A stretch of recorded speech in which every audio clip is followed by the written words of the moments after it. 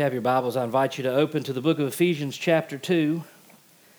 Just want to start out by saying I'm so thankful to be here today. It has been a while since I have had the privilege and the honor to fill this pulpit. And I'm going to throw back, if you will, and I'm going to pull a Matt Mundy and I'm going to take my coat off. Because we still haven't added the air vent directly under the pulpit.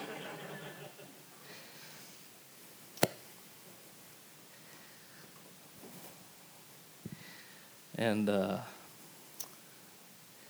is good to be in the house of the Lord. Amen. If you found Ephesians chapter 2, I wrestled with what it was that I needed to speak on today. And there's a lot going on in our lives. There's a lot going on in our world. 2020 has been interesting, to say the least. We've all learned new skills. I have a greater appreciation for our teachers as school has started back, and it has been tasked to me to teach our oldest, not our youngest. He's not ready. And so I've had to redo the second grade thus far. And I haven't forgotten most of it, which is good. I'm glad, to be honest, I'm glad that my son is young, because if he was in middle school or high school, he would make it. Once we get about third grade math, I'm done with math. Basic addition, subtraction, multiplication, maybe up to 10, and then, well. So we've all learned quite a lot about ourselves, and we've had quite a few things go wrong in 2020. And do I think, am I here to speak on 2020? No, I'm not. I'm here to speak on Christ. I'm here to remind us that the Bible has not left us to our own devices, and the Bible has not left us to be just wrought to and fro with whatever change comes our way. The Bible has, that God has given us everything that we need in His Word to navigate the life that He has placed us in. And I think that far too often we see the struggles of life, the storms of life, and we are scared because they seem to loom larger. But I had a pastor friend once tell me that I do not need to be concerned about tomorrow because I know the one who holds tomorrow. And he wrecked me when he said it, and that has never left, because it is true. It reminds me of the fact that when all else fails and all else seems to be out of control, that our God is not. Our God is not shaken. He is not scared. He is not caught off guard or unaware of our situation.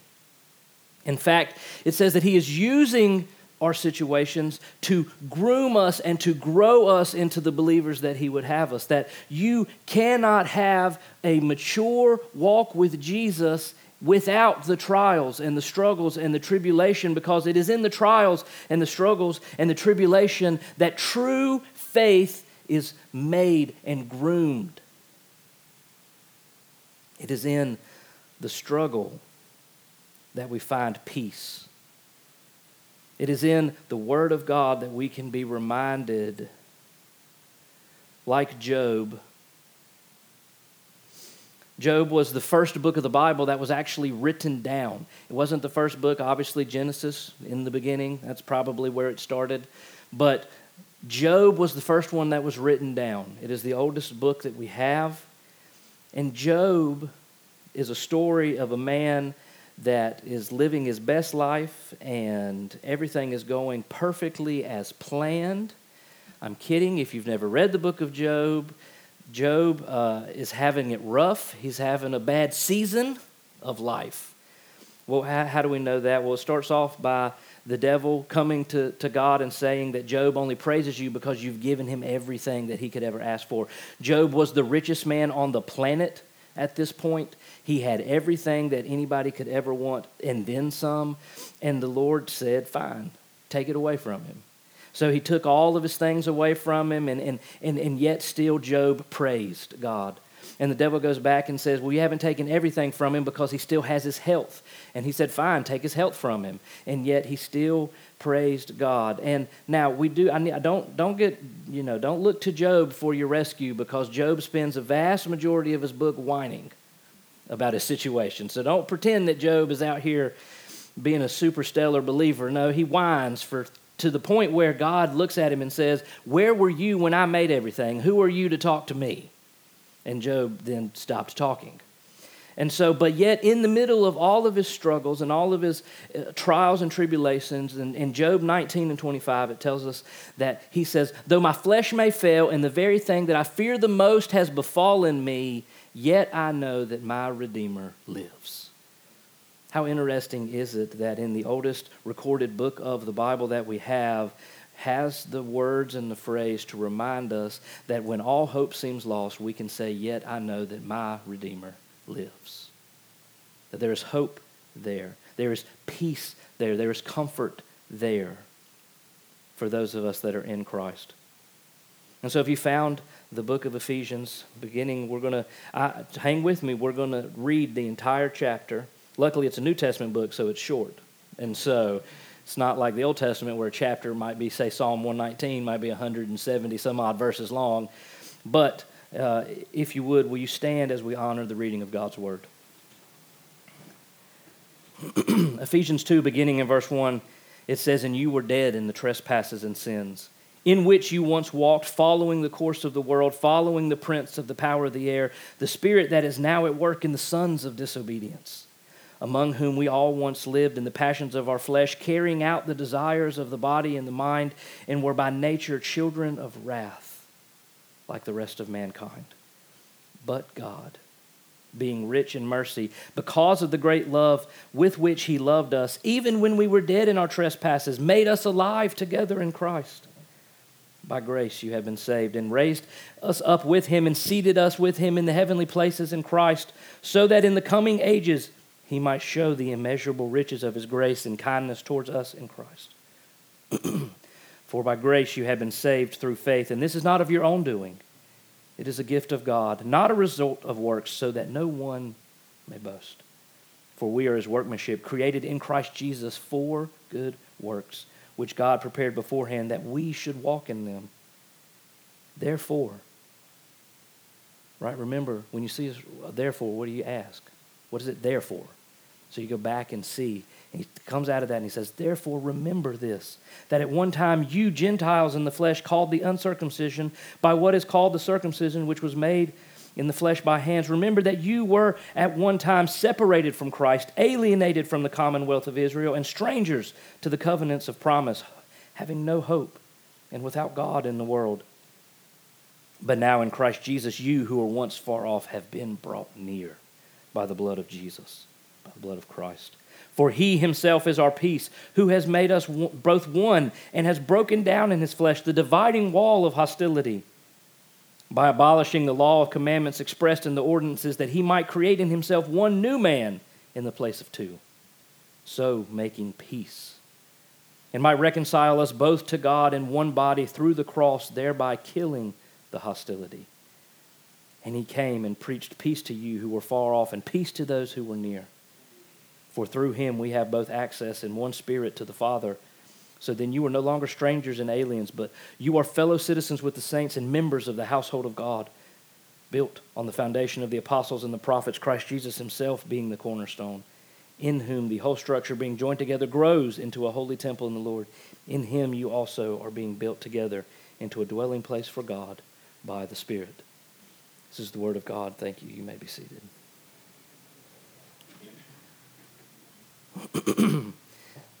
If you know me, then you know that I have a tendency to be long-winded.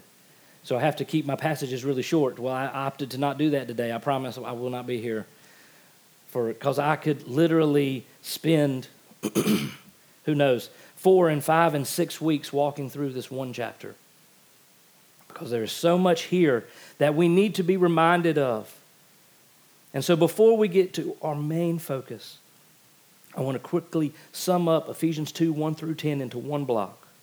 This is one of the most precise examples of and examinations of the gospel in the New Testament, in the Bible.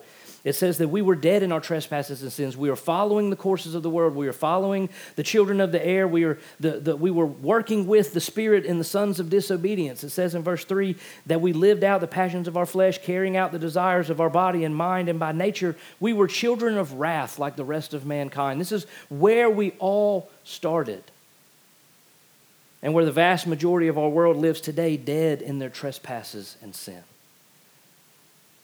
But Paul is writing to believers. He's writing to the church at Ephesus, and so he wants to remind the church that you used to be children of wrath. You used to walk in disobedience, but now, because of, in verse 4, one of the greatest but statements in the Bible, but God being rich in mercy.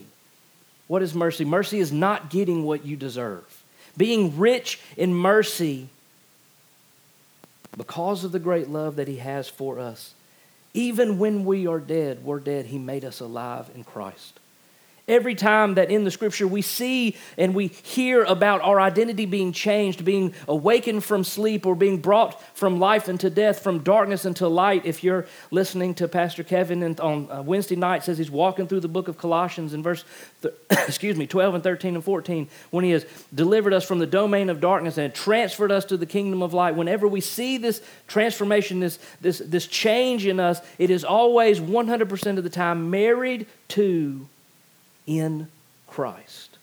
So you cannot have salvation apart from Jesus. You cannot talk about salvation apart from Jesus, because our salvation is intricately and intimately connected to our union with Christ. And which means that salvation, if you were able to tune in when last time I spoke in on Wednesday night, I spoke on the entire facet of the gospel, that the gospel is what saved us. It justified us before the Father. At one point in time, when I was forgiven of my sins fully, I was justified before God, but that is not the end. Instead, the gospel justified me, but the gospel also sanctifies me. The gospel is making me into the image of Christ, which lasts from the moment of conversion until the moment of death. I am being transformed into the image of God. And so the gospel work is not done in the moment of salvation. It is the same gospel that continues to save throughout life and ultimately will save us permanently and 100% completely when we are glorified. Right? Romans 8 tells us that those whom he justified, he will glorify. It is not a if-then statement. It is those whom I saved, I will bring home. And so we need to be reminded that the gospel does not end. It is not only the entry point. It is the path and it is the destination. So we cannot be or move past the gospel, which is why in 1 Corinthians, Paul says, I have decided to know nothing among you except Christ and him crucified, which is a idiom for the gospel. I have decided to know nothing among you except the gospel. In 1 Corinthians 15, it says that these things I delivered to you of first importance, that which we also received. And then what does he talk about? The gospel. Which means the implication of the gospel is simple. What do we take away from the gospel? That the gospel will be with you from the moment you are converted until the moment you see him. You do not move past the gospel. We cannot act outside of the gospel. That everything that we do as individuals, as families, as believers, and as the church universal has to run through the gospel.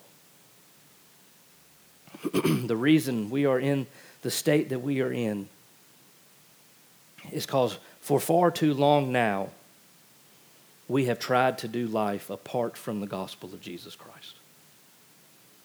I'm not talking nationalistically or anything like that, for we cannot expect non-Christian nations around the world to make Christian decisions.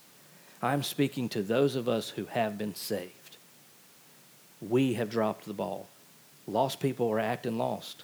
Does that shock anybody? You cannot expect someone to act like something he is not. Lost people are going to act lost. They stay lost unless they encounter the gospel.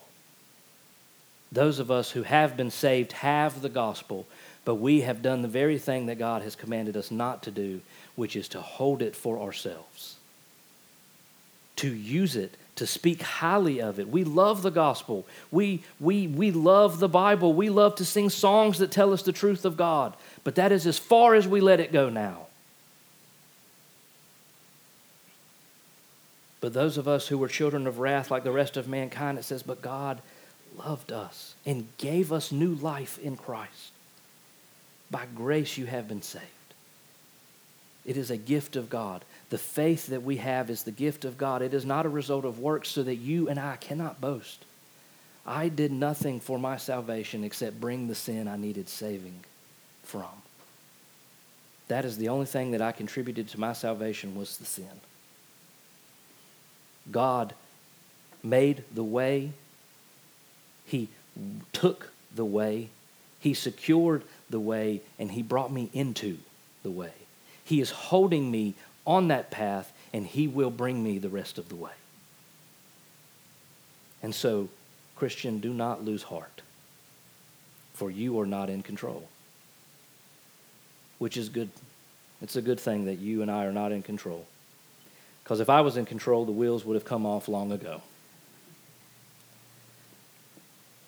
And I know that I'm only here and I only am what I am because of the grace of God. The unmerited favor that was shown to me. I didn't earn it. I do not deserve it. But he loves me anyway. That while I was dead in my trespasses, he made me alive in Christ. This is what Ephesians 2 starts with. It reminds you before we can get to the rest of the chapter, which is so perfectly fitted to our current situation. Before he tells us about that, he has to remind us of the gospel. Because everything that I say henceforth has to be filtered through the gospel. Because if not, it will not bring life. If not, it will not bring change. And if not, it will not bring the power of God himself. There are three things that happen in Ephesians 2:11 through 22. If you're taking notes, here is the main idea, okay? That those who were once alienated from God have been brought near to God by the blood of Jesus. That's the overall main point. Those who were once alienated from God have been brought near to God by the blood of Jesus. And the subpoint underneath it, or the application point, if you will, is that because of this fact, it's not because of this opinion or because of this fact that those who were once alienated and hostile to God have been brought near to God by the blood of Jesus. The application point is that God reconciles us to him and us to each other. You cannot have one without the other. You cannot be reconciled to God and alienated from his people. That is not how this works. And so the point is this: the gospel breaks down walls of division and hostility. The gospel is not a gospel of war. It is not a gospel of whatever else. It is a gospel of peace. It is a gospel of reconciliation to Jesus Christ, to God through Jesus Christ. And so first we need to look at point one, which is the alienated. Those of us who were alienated. Let's look at verses 11 and 12 when it says, "Therefore remember that at one time you Gentiles is real simple. It's anyone that's not a Jew. Okay? So when you look at the Bible, you have two categories of people. You have Jew and Gentile. You know who that covers? Everyone. Okay? Because it is written too, Christ was a Jew. When he came, he followed the course of the law, right? He now would be, there's people that are Messianic Jews that still support Jewish culture, but they are Messianic in that they believe that Christ is the Messiah. They are brothers and sisters in Christ. But what we see is that the Bible was written to Jews, to the people of God, and then to the world, to Gentiles. After Peter preached the first sermon at Pentecost and after 3,000 came into the church, what happened? Peter and the apostles started to minister to who? The Jews, their own people. But Paul came along and said, my task, Christ has given me the task of not preaching to the Jews, but instead preaching to the Gentiles. And so we see that all of mankind can be categorized between Jew and Gentile. So keep that in mind when it says, therefore remember that at one time you Gentiles in the flesh, right, called the uncircumcision by what is called the circumcision. These are Old Testament references. The Jews were set apart by circumcision from the rest of the nations, and so Gentiles would be called the uncircumcised. They were not a part of the people of God in the religious sense, but instead, we need to remember in verse 12 that we at one time were separated from Christ. We were alienated from the commonwealth of Israel, that is the nation of Israel, the Jews. We were alienated and strangers to the covenants of promise, having no hope and without God in the world. That alienated, we who were once alienated, what does it mean to be alienated? It means to be cut off. It means to be separated from, that we are not a part of whatever it is, right? Alienated, that we do not belong to this group.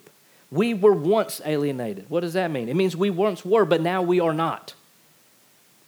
Right? Then we were also foreigners. We were strangers in the land. We were not a part, again, of the situation, and we were hopeless and godless. In verse 12. But what has happened? What has Christ done? But now in Christ Jesus, verse 13 says, you who were once far off have been brought near.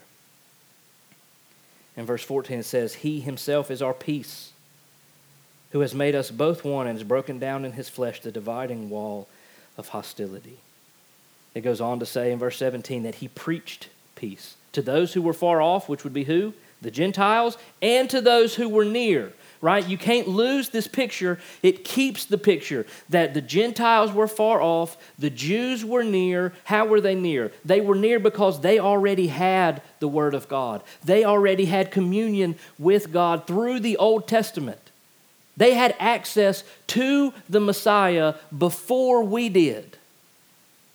And because of the depth of depravity and sin, so many Jews read the entirety of the Old Testament and fail to see Jesus. Except in Luke chapter 24, when the two travelers were on the road to Emmaus, Jesus walked beside them, and beginning with Moses and the prophets, he showed how all things concern him. So what does that mean? That means that Jesus walked with these two travelers on the road from Jerusalem to Emmaus, the whole time explaining how all of their Bible, the Old Testament, is about Christ.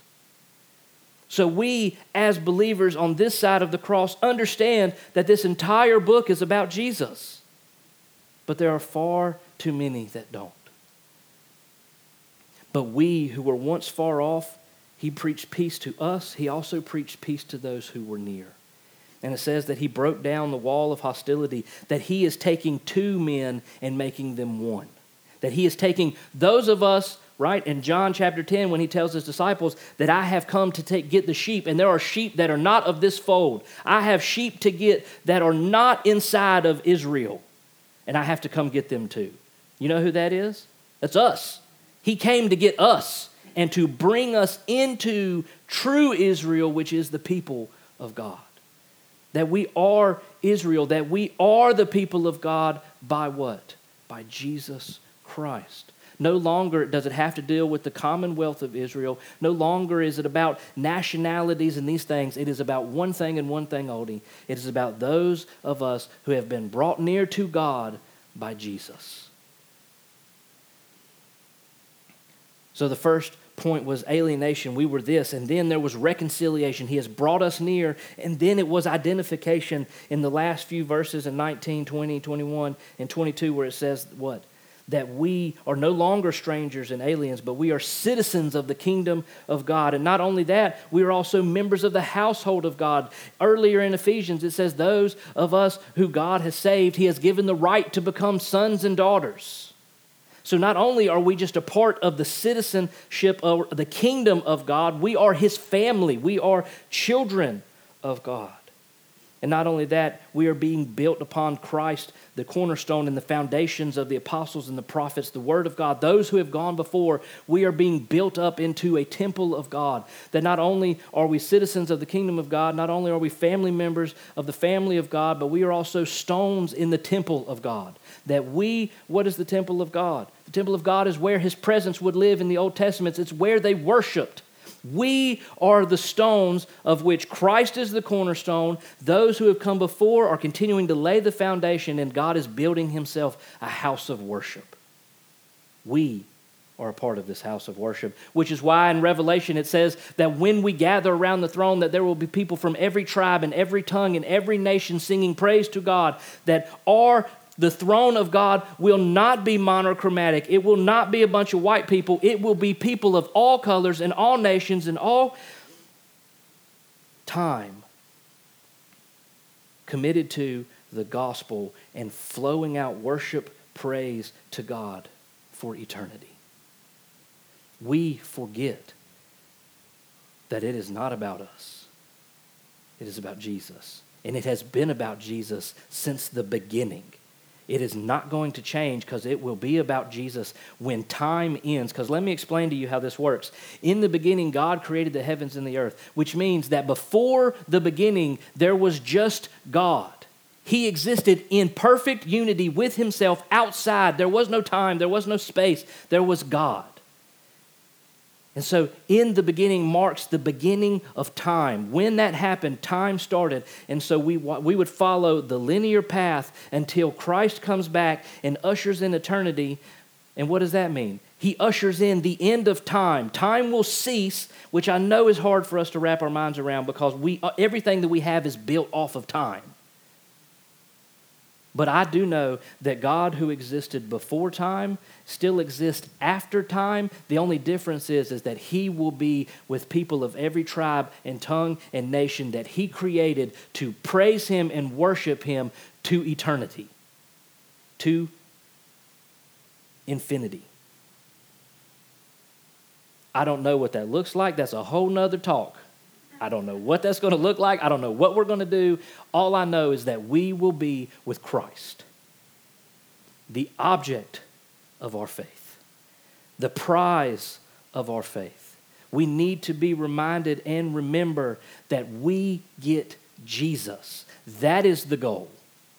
It's not the streets of gold. It's not being reunited with family as much as we miss those that have gone before. Yes, will it be nice? But it will only be nice because we will all be there praising Christ. My dad does not care about seeing me when I get to heaven. Except he might take me to go see Jesus. Because we know that when we close our eyes in this life, we open them and the first thing that we see is the one who died. Yes, we get to meet all those that have gone before.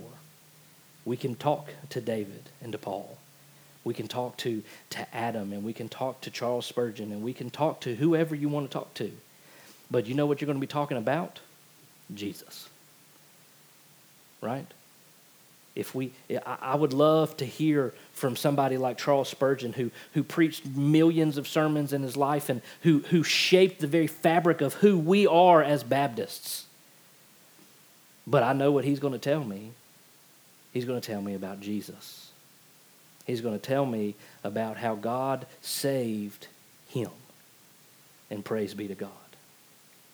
I might get to hear about a sermon he preached, or I might get to hear about this thing or that thing, but everything will be couched in, pointed to, and leading us towards exaltation of God in Christ.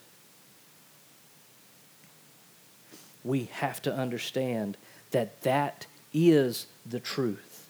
We who were once far off have been brought near, reconciled to God, and we are now identified by nothing save Jesus. Everything that I am is Christ. Now, it doesn't mean that I live perfectly. It doesn't mean that we don't have nuances and different things that we talk about. That's not what this means. It just means that the goal terminates on Jesus, which means that everything that I do as an individual believer and as a man terminates to and goes through Christ. Everything that we do as individual families of believers has to go through and terminate on Christ. As a body, specific body at Hephzibah Baptist Church has to terminate and go through on Jesus. Everything has to be about him. And not just that, but the church universal, the church big C, is about Jesus. So when churches in China and Africa and South America and Europe gather, true churches gather under one banner, the banner of Christ. All these churches in Johnston County that are meeting right now, we all are gathered and brought near to the throne of God by one person, the person of Jesus. But what have we done with that? Instead of uniting ourselves in one mission, please tell me in the Bible where he gives us Baptists one mission, and he gives the Methodists a different mission, and he gives the Presbyterians a different mission, and he gives the whoever else you want to a different mission. Please tell me where that is in the Bible. You're not going to find it. Instead, he says, therefore go and make disciples of all nations, baptizing them in the name of the Father, the Son, and the Spirit, teaching them to obey everything that I have commanded you, plural, to do, and I will be with you until the end. We, followers of Christ, who are very different, we are not the same. We don't have to be identical. We are not robots or clones. Instead, we, in all of our diversity and beauty that we see that God is after, because he is gathering people from everywhere unto himself, means God likes diversity. People who are different and look different and act different. He is bringing all of those people together, making them into one church, and then sending them out as a force to be reckoned with, where he tells Peter that the gates of hell will not prevail against me. I have already won. We are on the winning team. We are victorious. We are not fighting for victory. We are fighting from victory. God has not more to do save bring his people home. He has already accomplished everything that he is meant to accomplish when Christ died in our place. He gave up his only son so that us who were far off might be brought near, and then he left us here to tell others about him. He left us here to bring more people, because the scripture tells us that God desires to see people saved. He desires to see men and women and boys and girls brought near to him through Jesus. That is what he desires. If salvation was just about you, then he would have killed you the second he saved you to take you home. Because how merciless would a God have to be to leave us in the world that we are in if the goal was your salvation? The goal was not my salvation. The goal was to bring all peoples from every tribe and tongue and nation under the throne of God. And he left me here as a privilege to me that I might tell others about him. You are still here because God is not done with you. Because I know that God loves us. He loves us so much that nothing can separate us from the love of God in Christ. Romans 8, the wonderful chapter that reminds us that there is therefore now no condemnation for those who are in Christ, goes on to say that I submit that nothing can separate us from God. The God that loves us with that kind of love wants us to be with him. And if that was the only goal, then in his mercy, after he saved you, he would bring you home. But he didn't. He left us here that we might be lights in the darkness, that we might be the city on a hill, that we might go into the fray just like Christ, knowing that we already have the victory. So we don't need to fear death. We don't need to fear persecution. We don't need to fear any of it because we have already won. We have already been claimed the victory in Jesus. The worst they can do to you is send you where you want to go. That is why we can take the gospel into the deepest, darkest places on the planet, because the only thing that they can do to me is send me where I want to go anyway. Where Paul says, I desire and wish to die and be with Jesus, for it is far better. He said, but instead I stay here for your sake. I am here that God may use me, that God may use you, that others may see the goodness of Jesus, might be reconciled to him, made to be in his image, in part of his family, to be adopted as a son or a daughter, so that when our time ends, they may join us in glory. We have forgotten our identity. We have forgotten our purpose, and instead of focusing on Jesus, we have focused on far lesser things. Our country is broken. And so I'm going to land this plane. I'm going to apply this here.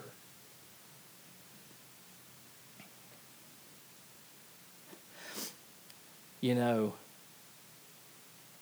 we like different things, don't we? Some people in this room like different shades of blue. There's a darker blue shade and a lighter blue shade.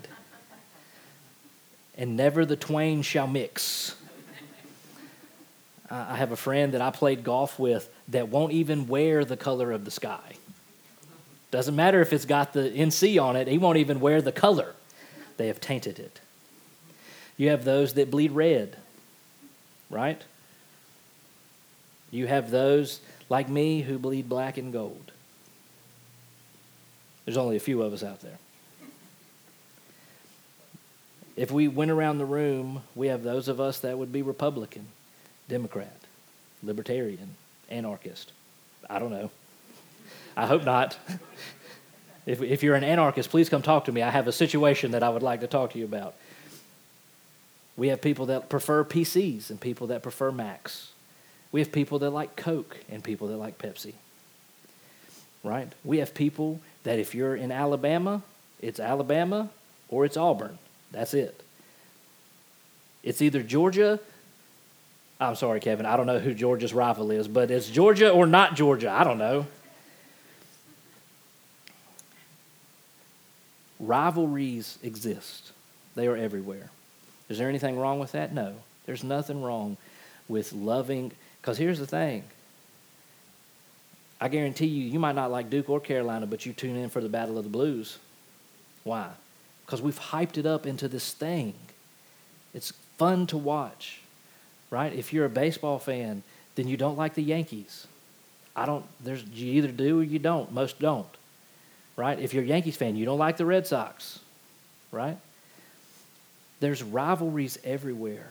And there's nothing wrong with those kind of rivalries. Those are easy things.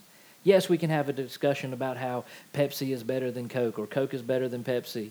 Maybe it's not even about Coke and Pepsi. Maybe it's about the other sodas that are in that family that you only get if you go with that one family, right? Like I prefer Coke to Pepsi, but I prefer Mountain Dew and Dr. Pepper and Cheerwine to anything else. And so I got to go with Pepsi because that's where they come from, right? We have these things that divide us, but those are silly things. I don't know that, are y'all not friends with people because they drink Coke? If you're that, please come talk to me with the anarchists so that we can talk about, like, I think you have a priority problem. Like, that's not something to get riled up about.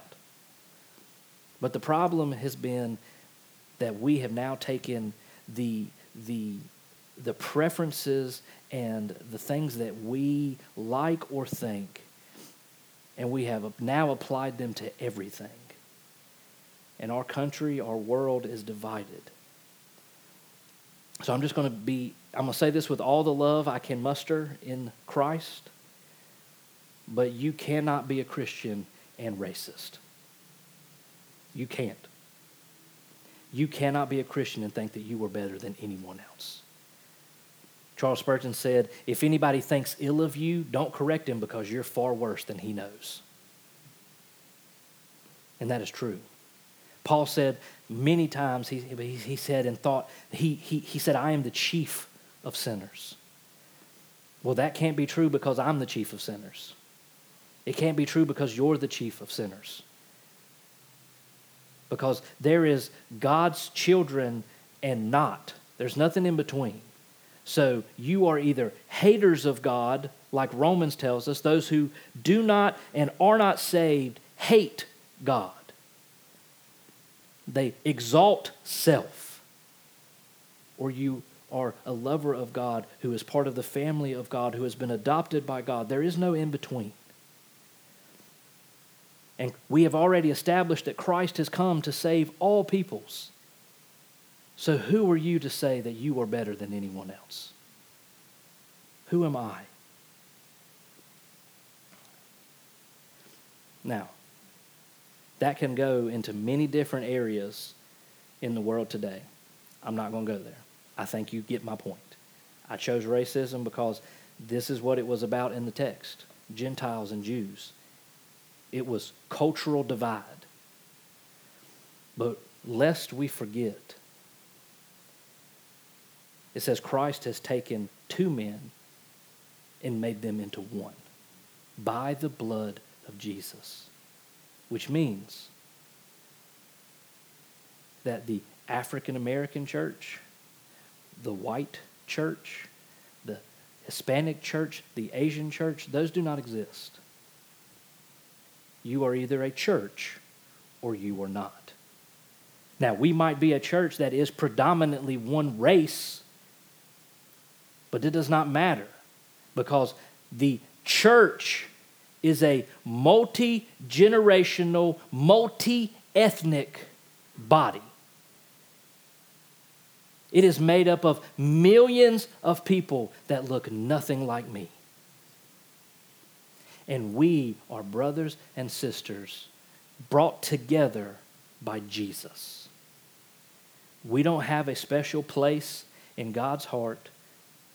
We are not the top. They are not the top. No one is above anyone else. There is God and there is man.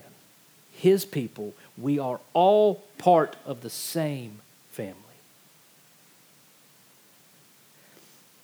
You can take that and apply it to politics. You can apply it to healthcare and to military, and you can apply it to whatever you want to. But all I know is that we as Christians have been caught in the middle, and we as Christians have started to pick sides instead of the only side that you are allowed to pick, Christ. That is the side. That's whose side you were on. You were on God's side. And so if God speaks against something, then we speak against something. If God doesn't speak on it, then we hush. Because who am I to speak on something that God has chosen not to speak on?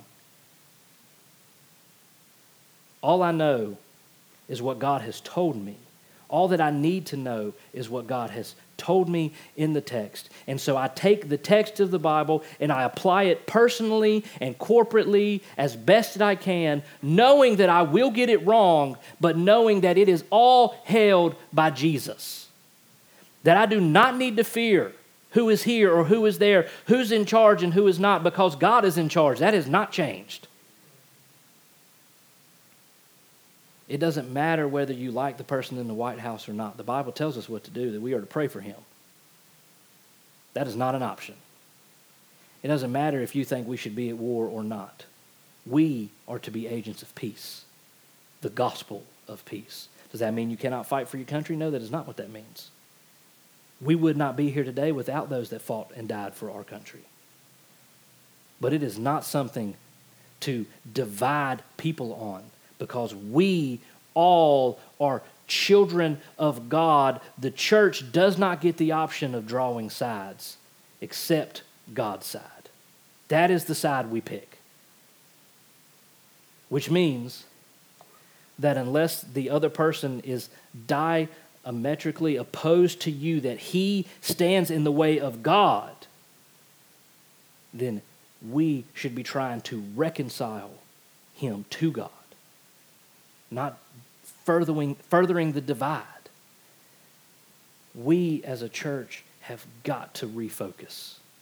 The reason we are where we are today is because the world is broken. It's broken. We do not need to convince anybody of that. It is broken. We didn't break it, but we were broken too. The only difference between us and those that have yet to accept Christ was that Christ saved us. We are still busted. We just have grace. And it should be our desire that that other person on the other side of whatever fence we're on might be saved. How can we do that if we divide ourselves about things that do not matter? Because of my opinions on certain things, I may now not get the opportunity to preach the gospel to someone on things that are lesser things that do not matter.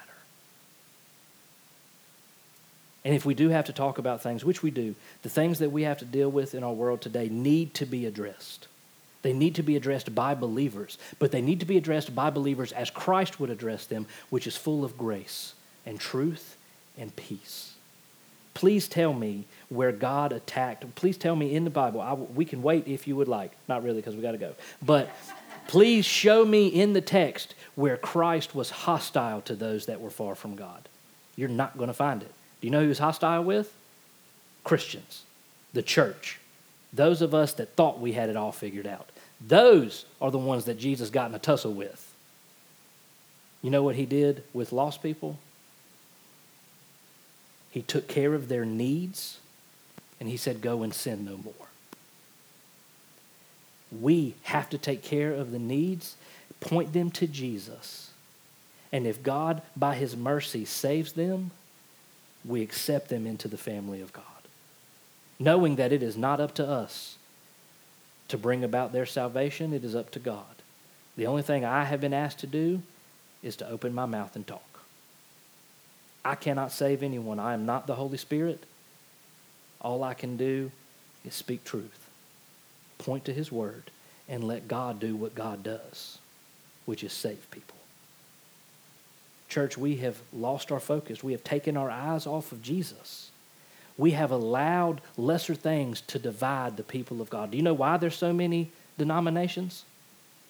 Because we argued about things that were not essential and we split. Now, there are things that are essential. We cannot be in fellowship together if you do not believe that God and Jesus and the Holy Spirit are one in three person. We cannot be in fellowship together if you do not believe that Christ is the Son of God, 100% man and 100% God simultaneously. That salvation comes through Christ alone. These are essential things. This is the gospel. That is the essential. Whether or not you baptize babies is not worth arguing about. I can't get on that train, but that doesn't mean I hate you if you're on that train. I love my Presbyterian friends. Right? I just can't land there with you. But I know that you're my brother and my sister, and let's work together to save, to tell the gospel, to show the world who Jesus is. But unless they are calling us to act in a way contrary to the word of God and the command of God, stop dividing ourselves over things that do not matter in the end. Because you know what matters in the end? Jesus. He is what it matters. He is what it all is about. The gospel forces us, kills hostility, breaks down dividing walls, because we all were dead in our trespasses, and those of us who have been saved all came through the same door to the same place in the same family under the same God. We are not different. And maybe the world might listen to, or at least be more apt to listen to what we would say or what we might have to say if we weren't so divided over things that don't matter. Maybe not. I don't know. Because sin is real. Sin has consumed everything, and so it makes it hard. Because you might be the most wonderful person on the planet, they still don't want what you got unless God is saving them. Because here's the deal. I didn't want it until God came and got me. And now I don't want to put it back. I can't put it back, but I don't want to. People don't want what you got. John tells us, Jesus told his disciples in 15, they hated me, they're going to hate you too. Don't be shocked. But you know what you do? You stand there in grace and truth and peace, and you love them anyway, because you were no different than them. Just because they might sin differently than you do, they might look differently than you do, you were at the same place that they were, and God was merciful to you, so how dare us not be merciful to them? You know why we are able to love? Because God first loved us. Do you know why we are able to show grace and mercy? Because we were shown grace and mercy. It's time that the church gets off of its high horse and remembers that we are here that others might hear the name of Jesus. What do we do? Why are we gathered? We're gathered to get all hyped up on Jesus and go tell somebody about him. We're not here for you. We're here for him. When we gather in worship, we are gathering in worship because we want to sing praise to the God that saved us. We want to pray and see and be with his people. That's why we're here, for him. The church gathers and then the church scatters, taking the gospel of Jesus with them. Why do you think the church hasn't been defeated? Because persecution spread to church and they took the gospel with them. They didn't need Jerusalem. They needed Jesus. And they already had him, so he went with him. And somewhere along the way, and I'm not saying America, it's because it's not about us. Somewhere along the way, the church devoted its time to lesser things. And we're playing with real stakes here. We are playing for people's souls. I do not care who you voted for. I do not care what you look like. My only concern is, do you know Jesus? Because he is coming. And I would much rather you bow down with me as a child of God than bow down to him as a subject and object of his wrath. Because the wrath of God is very real, and the wrath of God is coming against all unrighteousness. And we will. It tells us in Philippians 2, when it talks about how Christ set aside everything and humbled himself and became obedient to the point of death. In verse 9, it says, therefore God exalted him and gave him the name that is above every name, so that at the name of Jesus every knee should bow, in heaven and earth and under the earth, and every tongue confess that Jesus Christ is Lord, to the glory of God the Father. There is coming a day when everyone will bow before Jesus. It is not whether or not they believe in him, does not matter. They will stand before God. You and I have what they need to stand before him as a child instead of as an object of wrath. You and I have what they need where they can be ushered into the kingdom as children or banished away from God for eternity. It's time the church stops focusing on itself, stops being part of the problem, and instead offers up Christ to everyone who will listen.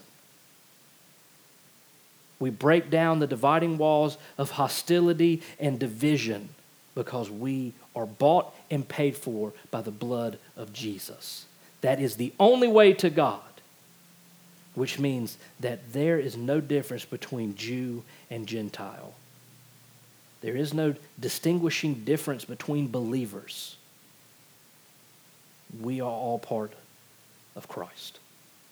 And so the church today, I'm going to sit down, I'm going to sing. Pastor Joe is going to come and stand. The altar is open. The challenge, the application is real simple. Have you allowed lesser things to captivate your soul? If it has, today repent and be captivated by Jesus. He is the only thing worthy of your attention. And remember that when you go and when you speak and when you post online and when you speak in conversation, you are speaking not just as yourself, but as an ambassador of Christ. So funnel everything through the gospel. If your mind has been, if your vision, if you've been distracted by lesser things, today is the day to turn your eyes back to Christ. God, you are good. You are mighty, and I pray, God, that you turn our eyes to Christ. That you remind us that we were saved by your mercy and grace, not of anything that we had done, but all because of Christ. So God, I pray that you help us to not be distracted by lesser things, that you help us to not be agents of hostility and division, but you help us to be agents of peace in the gospel. God, help us to be bold because we are victorious already, that we might share Christ in all things, that we might let you be God, stop trying to control, and obey. Remember that we belong to you in Christ, that we all came through the same door, that we all have wildly different experiences, but that we are unified by the blood of Jesus. Help us to be agents of unity instead of agents of chaos. Help us to be agents of peace. God, we praise you. We ask all this in the name of Christ.